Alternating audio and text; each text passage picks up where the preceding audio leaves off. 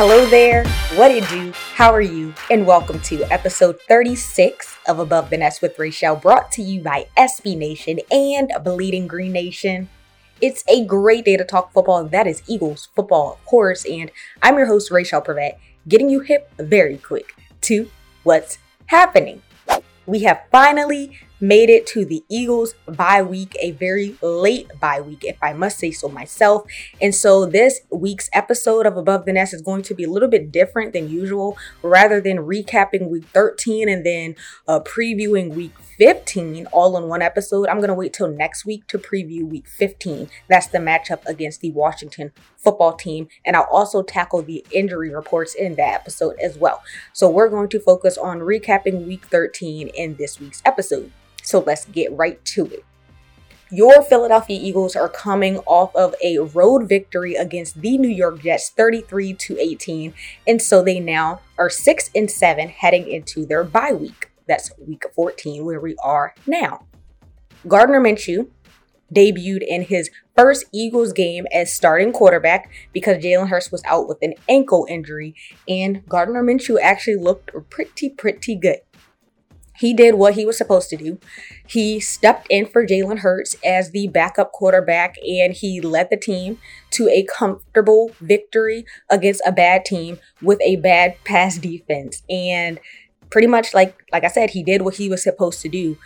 I don't think that the Eagles are fully committed to Jalen Hurts, but I also don't think that this performance from Gardner Minshew is the end-all be-all and that he's going to be named the starting quarterback. I don't think that. So even though all of the talk about it this week has been fun and, exciting to talk about, I really don't think it's going to happen because Nick Sirianni did say that Jalen Hurts is still the starting quarterback, but I still want to take a look at his performance.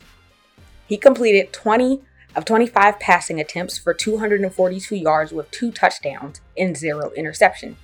He was accurate, I'll say, in majority of his throws. Some of his throws were off, and we'll touch on those, but majority of his throws were right on target. He looked comfortable. He was in control. He was in command of the offense.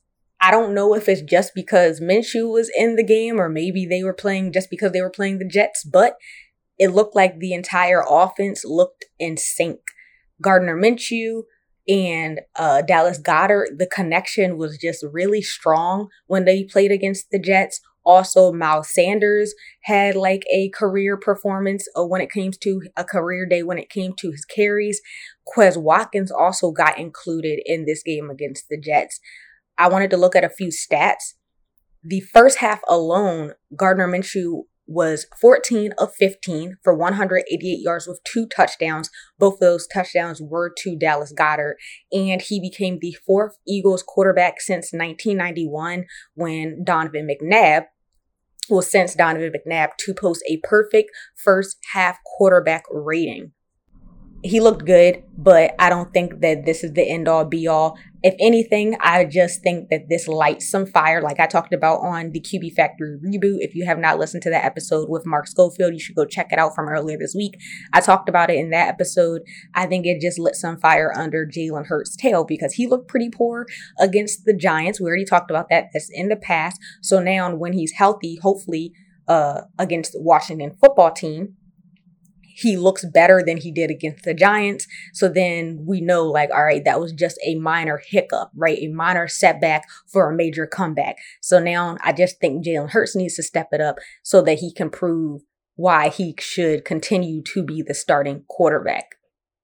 I didn't really see too much bad from Gardner Minshew. There was just the underthrown pass to Dallas Goedert and where Dallas Goedert had to kind of slow up in order to catch the ball. And there was also a pass that he threw to Quez Watkins that was slightly off. But other than that, majority of his throws looked to me like they were on target. I didn't see too much bad. But tight end Dallas Goedert, who previously against the Giants didn't really get too many targets, had a day against the Jets. He finished with 6 receptions for 105 yards with 2 touchdowns. And they tweeted out a stat after the first half, and after the first half alone, he had 5 catches for 98 yards with 2 touchdowns, and that was only in the first half. Running back Miles Sanders had a career game. He finished with 24 carries for 120 yards. but then he was ruled out for the rest of the game with an ankle injury that he ended up suffering in the fourth quarter. Rookie running back Kenneth Gainwell finished the day with the most touches of his career. He finished with 12 carries and 5 receptions. I already mentioned Miles Sanders' injury, but veteran Jason Kelce was seen on the ground in pain. It was about 2 minutes left in the game against the Jets, and he was clearly in pain, and he really couldn't get off of the field on his own. So thank goodness we're on a bye week so that all of these injured players can rest up and be back strong and better as we prepare for the Washington football team. Speaking of Jason Kelce, we already know the player that he is on the field and the legacy that he has left already in his career, but he's being recognized for his contributions off the field. Jason Kelce is the Philadelphia Eagles Walter Payton Man of the Year Award nominee for the 2021 NFL season. This is an annual award, and it's designed to recognize outstanding community service activities as well as excellence on the field. This past summer, Kelce was a guest bartender in Sea Isle City and was able to raise $100,000 for the Eagles Autism Foundation, in addition to his contributions to many other charitable efforts. The winner of this year's award will receive a $25,000 donation from Nationwide to his charity of choice, and the second and third place finishers will receive $10,000 and $5,000 donations from Nationwide. You can support Jason Kelce by voting for him in the Nationwide Charity Challenge by posting on Twitter using hashtag WPMOY Challenge, followed by his last name and or his Twitter handle. You can do that from December 7th up until January 17th. So it ends on January 17th.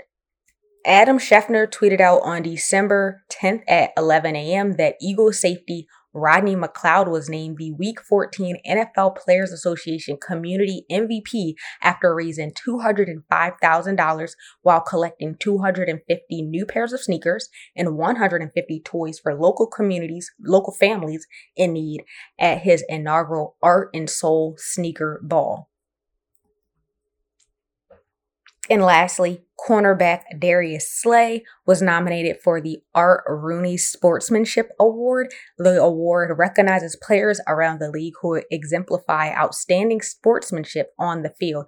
The award was created back in 2014 in honor of the late founding owner of the Pittsburgh Steelers and Pro Football Hall of Famer Art Rooney Sr. On to some roster moves. The Eagles promoted offensive tackle LaRaven Clark to the 53-man roster and signed him to a one-year contract extension through 2022. Well, the 2022 season. In order to make room for him, the Eagles waived Mac McCain.